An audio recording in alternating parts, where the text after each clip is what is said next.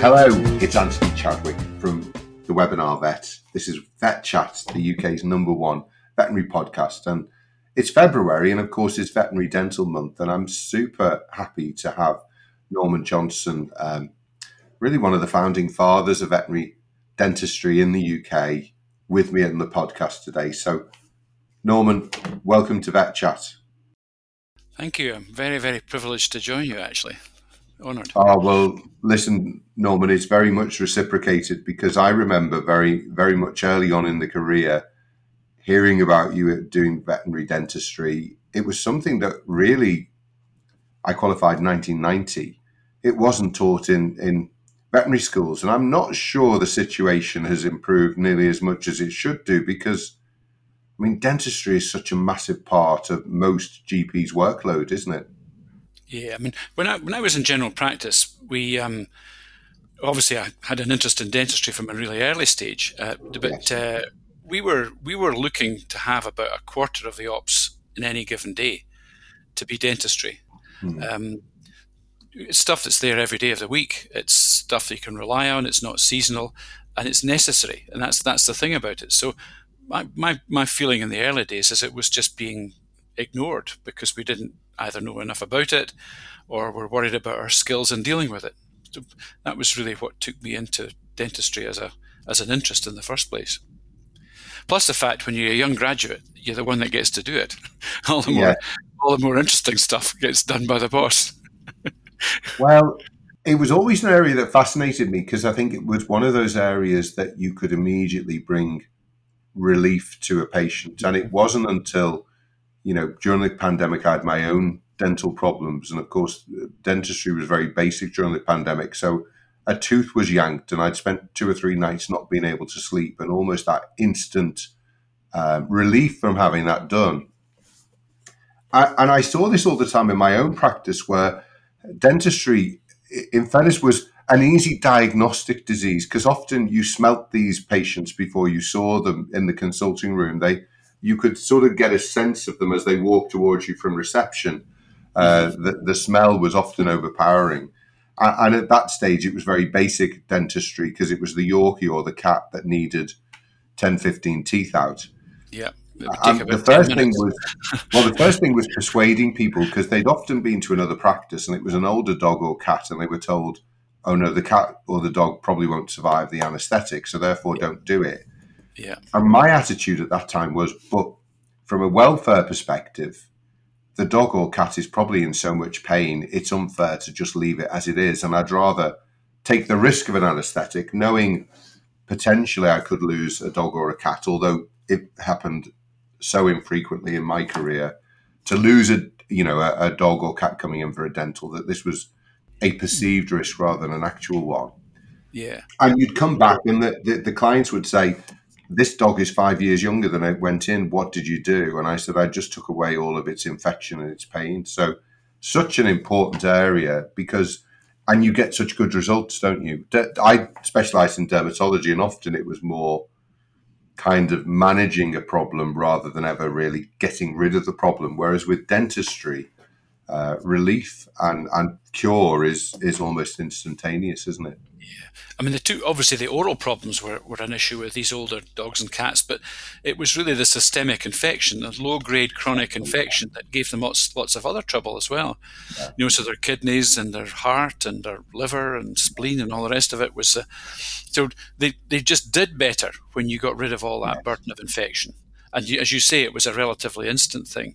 But it's interesting when you say about the older animal and people really being worried about putting them under an anaesthetic. And of course, even when I graduated in the 70s, and certainly the anaesthetics were less sophisticated than they are now, but quite a margin. Yeah. But even then, would they rather have their animal live on in chronic infection and discomfort than have it sorted?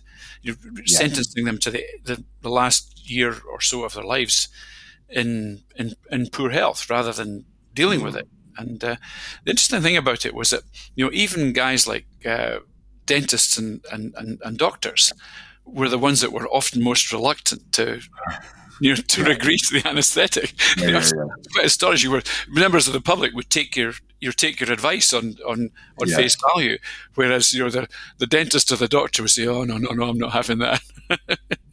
But So also we had the same situation because there would be a lot of vets who would not put those yeah, dogs through an anaesthetic, and actually yeah, all you needed to do was explain the procedure to the client, and if the yeah, client trusted you, as they obviously did yourself, then people would agree to it.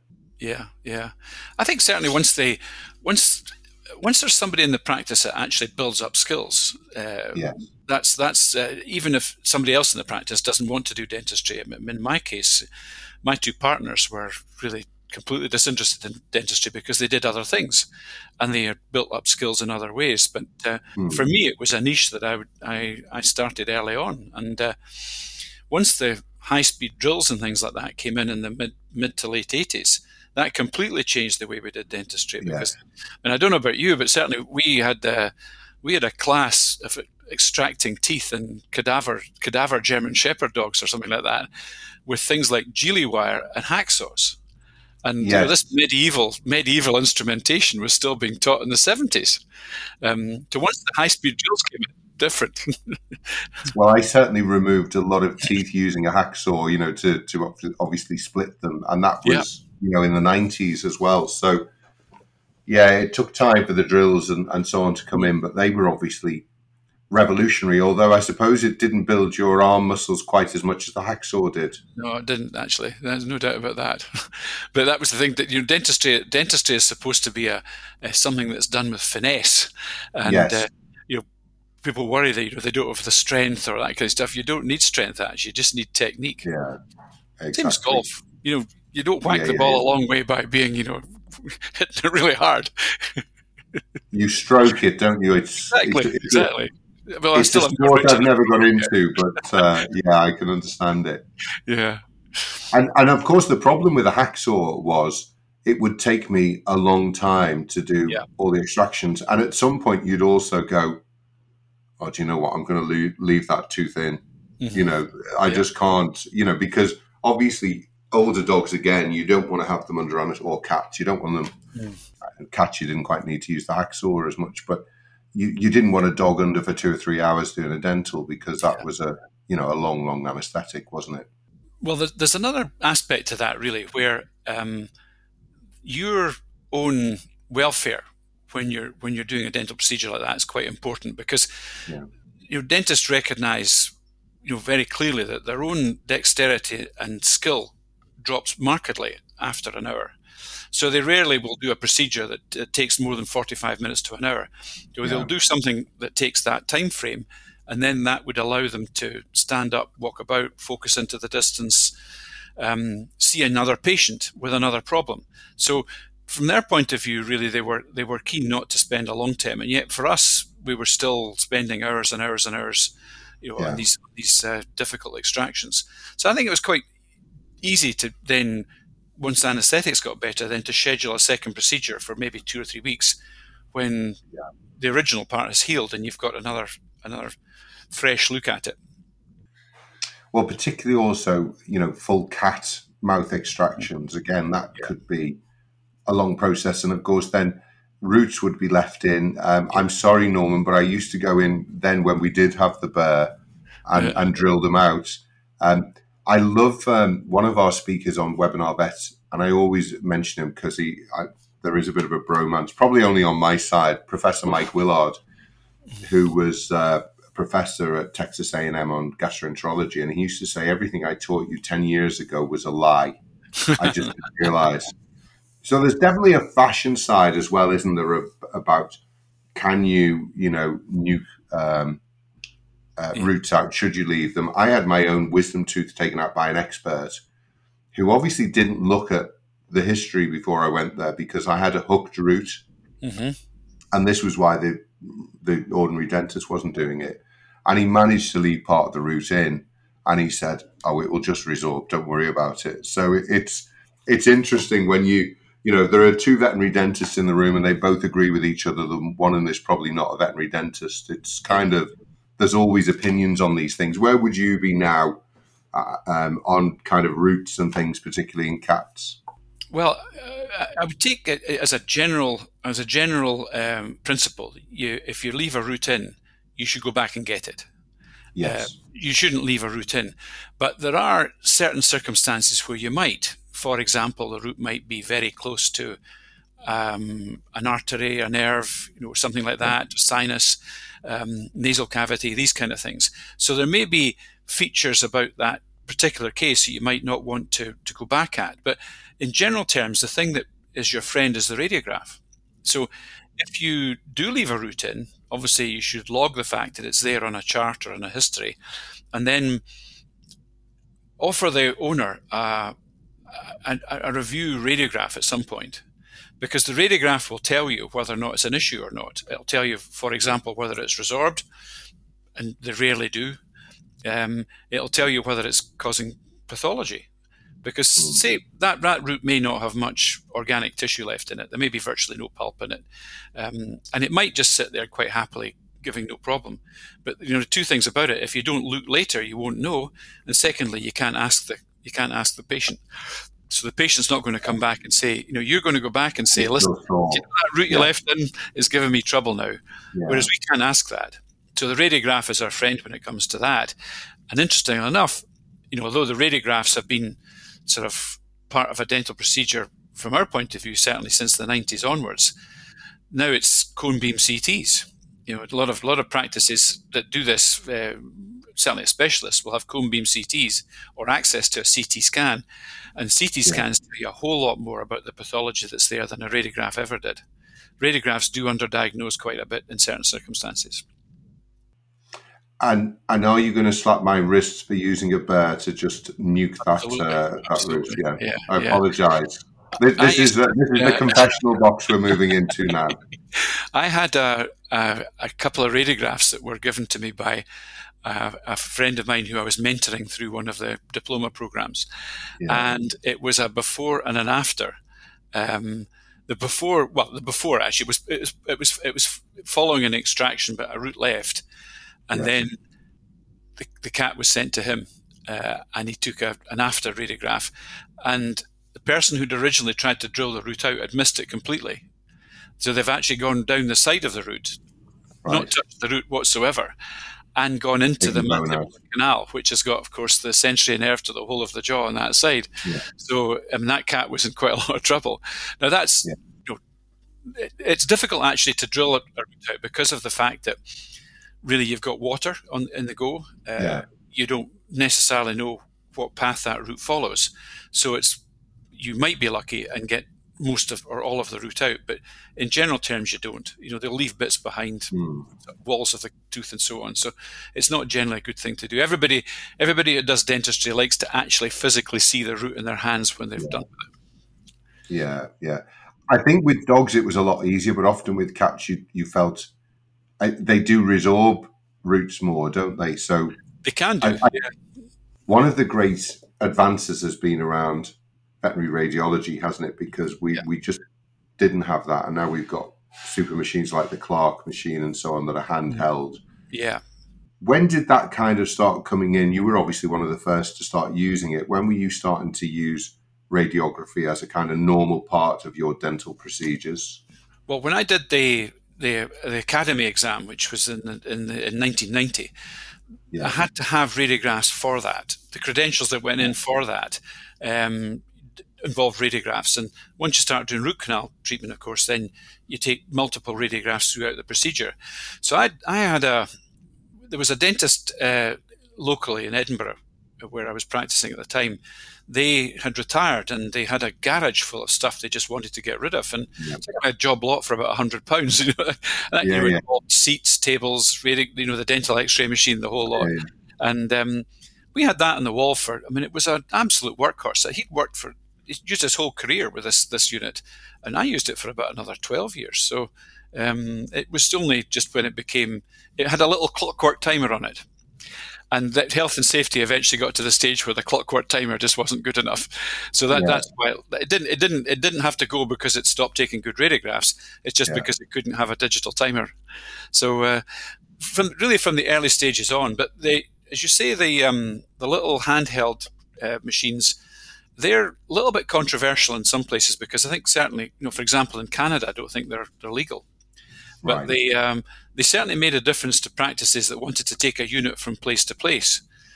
If you were doing dentistry in, say, your main practice, but also maybe in a branch practice, Yeah. it was great to be able to take this little thing with you in a case and have radiographs at the other end as well, because it meant your clients were getting basically a second class option if they were having dentistry done at a branch practice without radiographic facilities. So it was Of nice to have course. that, but they were expensive and they were less good than the Is normal. that in Canada a health and safety It perspective is. that you It is. worry about the radiation? Yeah, yeah, yeah. Yeah. Yeah. Although I think No, it's interesting. in Europe there was never any issue with it, as far as I'm aware. Yeah. They had the CE mark for safety without any Yes. difficulty, I think. Yeah. Yeah. It's interesting. I was speaking to a colleague recently, and he said, they have somebody who's specializing in dentistry in the practice. Hmm. They're in a first opinion practice, and they ended up where people were not doing dentals because the price was becoming so prohibitively expensive Yeah. because the person wanted to do that dental absolutely correctly, but then without, outside of the budget. So obviously we understand, there's specialists like yourself and other certificate and diploma holders that often get referred, as I did with dermatology, insurance, etc., etc. But how do we make it applicable in first opinion practice? What are the areas that we can do, perhaps without using radiography or some of those other things that make it expensive? I mean, my dentistry was very basic. It was tended to be scale and polish, Yeah. and an extraction if it needed to come Yeah. out. And you knew that you'd done a good job or you hadn't, because a week later, the dog came back from being quite hangdog and miserable to being, as I said earlier, 5 or 6 years younger than when they'd walked in or appearing Yeah. to be. Yeah. So, how does that work? Obviously, Webinar Vet is about making that good GP better and more confident. Where do you see that sort of friction and frisson between the specialist and the generalist in dentistry? Well, I think it's exactly the same as for human dentistry. I mean, you go to Yeah, your high street dentist and you go for basic dentistry, and they may or may not do other things down there. And if they're not happy, they'll send you on to, an yeah, endodontist or a periodontologist or something like that. But it's really, really important that first opinion practices across the land are comfortable doing good dentistry. I mm, would always say that good dentistry doesn't need to, it shouldn't be expensive. It should be something that the average client can afford, because they're going to have it done several times during their animal's lifetime. And it might just be a scale and a polish and the odd extraction, but price should not put them off. It's not necessary to send a routine dental case to a specialist, because the specialist's business model. I mean, if you take just me, for example, I would be okay doing, say, 2 cases in the morning and 2 cases in the afternoon, and that was my specialist day. Now, if I was yeah, to take a routine case into that, I would still have to make enough money to cover half a morning or half an yeah, afternoon. So it wouldn't be for me to do that stuff. It would be much better if the first opinion practices were totally comfortable with it. But that doesn't mean to say that they wouldn't use charts, because charts are critical to the ongoing history of a case that you might see yeah, throughout its lifetime. And radiographs, and a full mouth, once you learn to take radiographs, and it's not difficult. I mean, I've done mm, loads and loads and loads of teaching, and my practice I left still does. But you should be able to take easy radiographs of an animal's mouth in minutes. It doesn't take yes, any, they're digital now. They don't have to be digital, but virtually everything is these days. So just perhaps maybe investing a couple of grand in a machine that takes them and will give you digital results, and a few £100 in how to do it. And it's a fantastic investment. So it doesn't need to be expensive. There's absolutely no way that dentistry should be out of the reach of the normal customer. It's important that it isn't. no, that's a really, really, really good point. Obviously, previously we were talking about when I went to vet school, there was very little dentistry taught. Yeah. It's such a massive area. I remember when we did one of our first series, with Hill's Pet Nutrition, and we did a whole feline series, and we had dermatologists, we had a dentist, I think. We also had an orthopedic surgeon. And of course, we were all vying for which was the most common problem. And I think in the end, it was decided that it probably was osteoarthritis. If you get a cat to a certain age, pretty much all of them have arthritis. But obviously, dentistry is massively important in most vets' daily lives. And yet, I'm not sure that the universities have still really embraced it and taught it. A big load of material to learn when you're there for the 5 years. But dentistry is such a massive area. I'm not aware that there's any specialists in any of the vet schools who are in there teaching dentistry on a regular basis. So how do young vets get good at dentistry? Yeah, well, I think most of the vet schools will actually have somebody come in as a guest lecturer. Yeah. I mean, I did Edinburgh, Glasgow, and London simultaneously, really, for quite a while, but it was only, I think maybe at one stage 5 lectures in whatever year it was, 3rd or 4th year, and then a practical. Glasgow did a practical. London tried to do a practical, but it's just not possible to put big numbers these days through. Once numbers got into 3 figures, it's very difficult to put them through a practical class unless you've got somebody in-house. I think it is important that it's taught in-house, because if you're not on the faculty, if you're not a member of the staff, it's very difficult to actually lever a bit of time. But any of the schools that they're looking for maybe American accreditation, AVMA accreditation, they have to show that they facilitate dental teaching. And for many of them, it's a box ticking exercise that they don't tick the box properly. So I think it's been like this, Anthony, for 30 years. I'm not sure whether it's getting any better. In fact, I do feel it's getting worse, because my 5 block of lectures gradually shrank down to 1. So that just shows you what sort of importance that particular school put on dentistry over the years. You have to have somebody, as the head of the department, who actually values that. And if they don't, then you're levered out for somebody else to get these hours. I remember going to a course that Bob Partridge was running just on doing cadaver extractions and learning the techniques. And actually, once you learn those techniques, dentistry becomes a lot easier, particularly if you're not having to use hacksaws, but you have a proper dental. I think a dental machine is kind of essential. It was a really satisfying part of my workload, because these animals, as we said before, used to come in, not necessarily in distress, because of course cats and dogs hide pain, don't they? But you saw the difference a week later once you'd actually remove that source of pain and discomfort. Yeah. I mean, it's really, really, really important. I mean, and over a course of an animal's life, it's an absolute certainty that they're going to need 3 or 4 dental procedures. Yeah.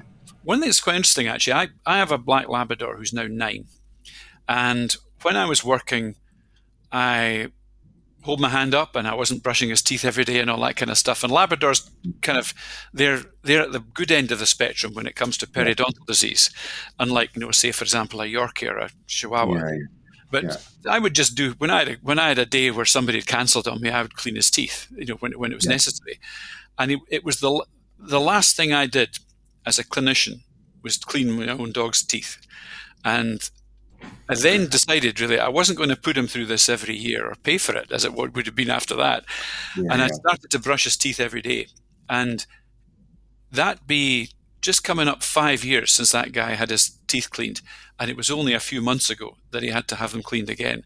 And that shows the difference between bothering with cleaning his teeth and not bothering cleaning his teeth. A huge difference.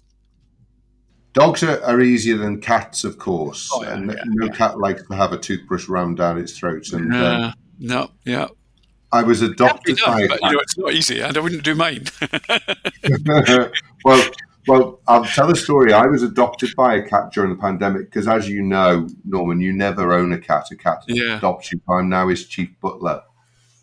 a feisty little devil, a ginger cat, and we knew who the family were who had the cat. It was a mile away.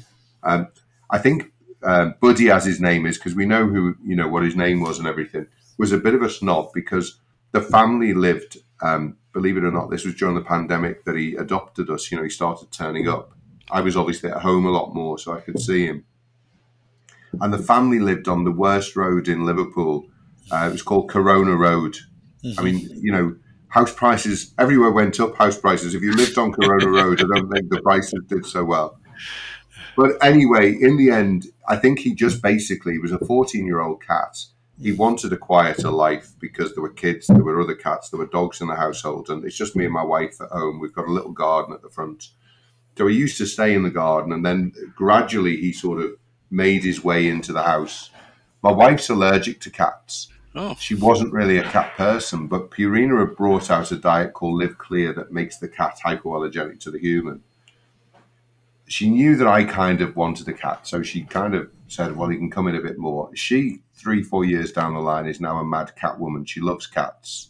She loves him. She loves all cats. So he's been transformational. But when he first came in, he, if I tried to look at him or touch him, he'd snarl at you and try and bite you.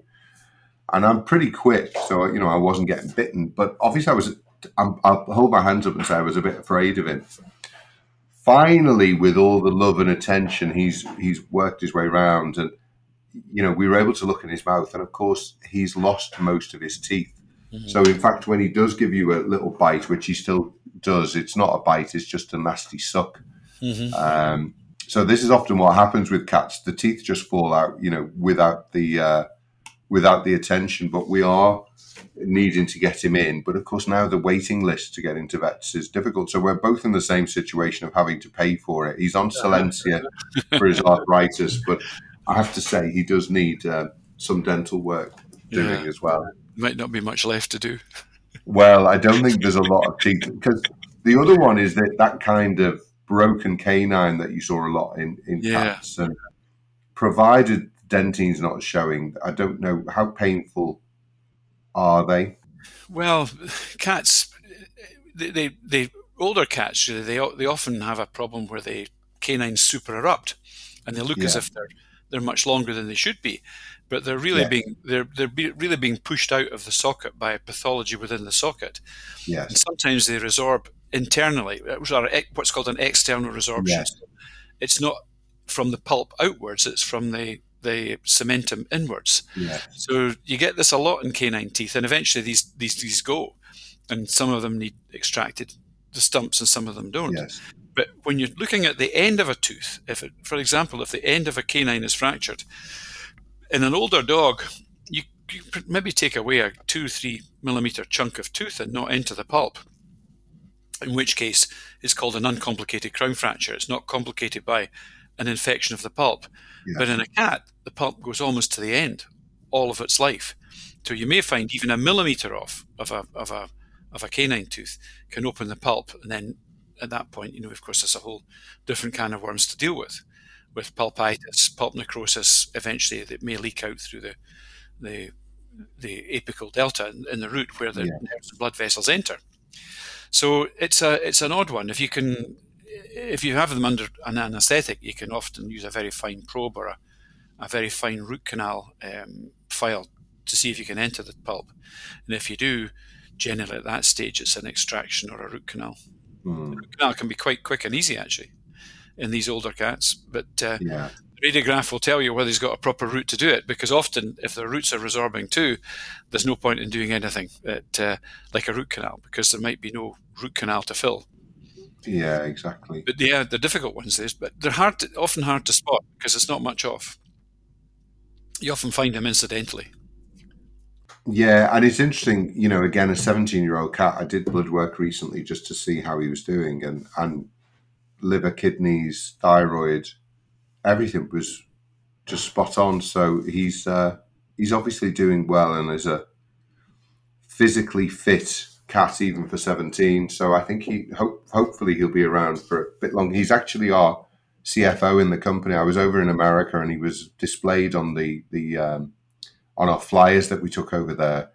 of course, CFO stands for Chief Feline Officer. Mm-hmm. And he was actually just before in a previous meeting sitting on the computer, almost refusing to let me go into the meeting. So I had to remove him gently from, he was sitting on the laptop. So he often does come in, but he's outside at the moment. Yeah. Great companions. They brighten our lives, don't they? And they deserve the same dental care that we hope to get as well from our dentists. Hopefully, yeah. Agree with that very much. Norman, it's been fascinating and fantastic listening to you. It's been a while since we last chatted. You were always a big inspiration for me as a first opinion vet trying to do dentistry better. And thanks for the fantastic legacy that you've left, I know, with all the people that you've trained over the years as well. And it's a good time to practice the golf. I think so. Just, by the way, the headphones that I'm wearing, you gave me them in 2011.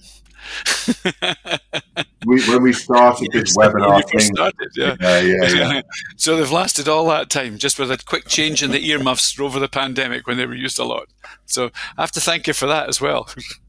Yeah, well, thank you, because we've been so fortunate to be able to use experts like you across the world to just hopefully improve the quality of postgrad training, which in areas like dentistry is so important, because when we come out of vet school, unfortunately, we haven't had a lot of training. And I think this is an area that, as much as we can teach in webinars, I would encourage vets who are listening and nurses who obviously get really involved in it to go on some of the courses that are available, because I think with not a huge amount of time, you can get to a really decent GP level at dentistry, can't you?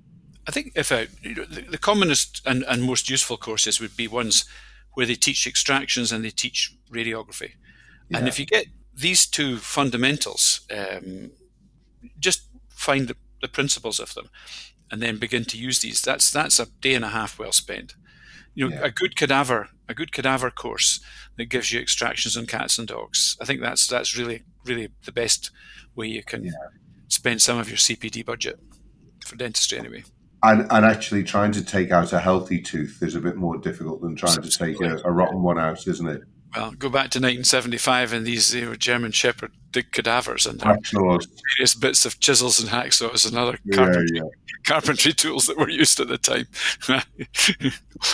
It's come a far way, and thank you obviously for all the stuff that you've done to further veterinary dentistry for the profession, both here and internationally. Oh well, it's been a great career actually.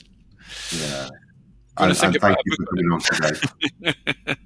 Yeah, brilliant, Norman. Thanks again. Thanks everyone for listening. This has been VETchat, UK's #1 veterinary podcast. Hope to see you on another episode or one of our webinars very soon. Take care. Bye bye.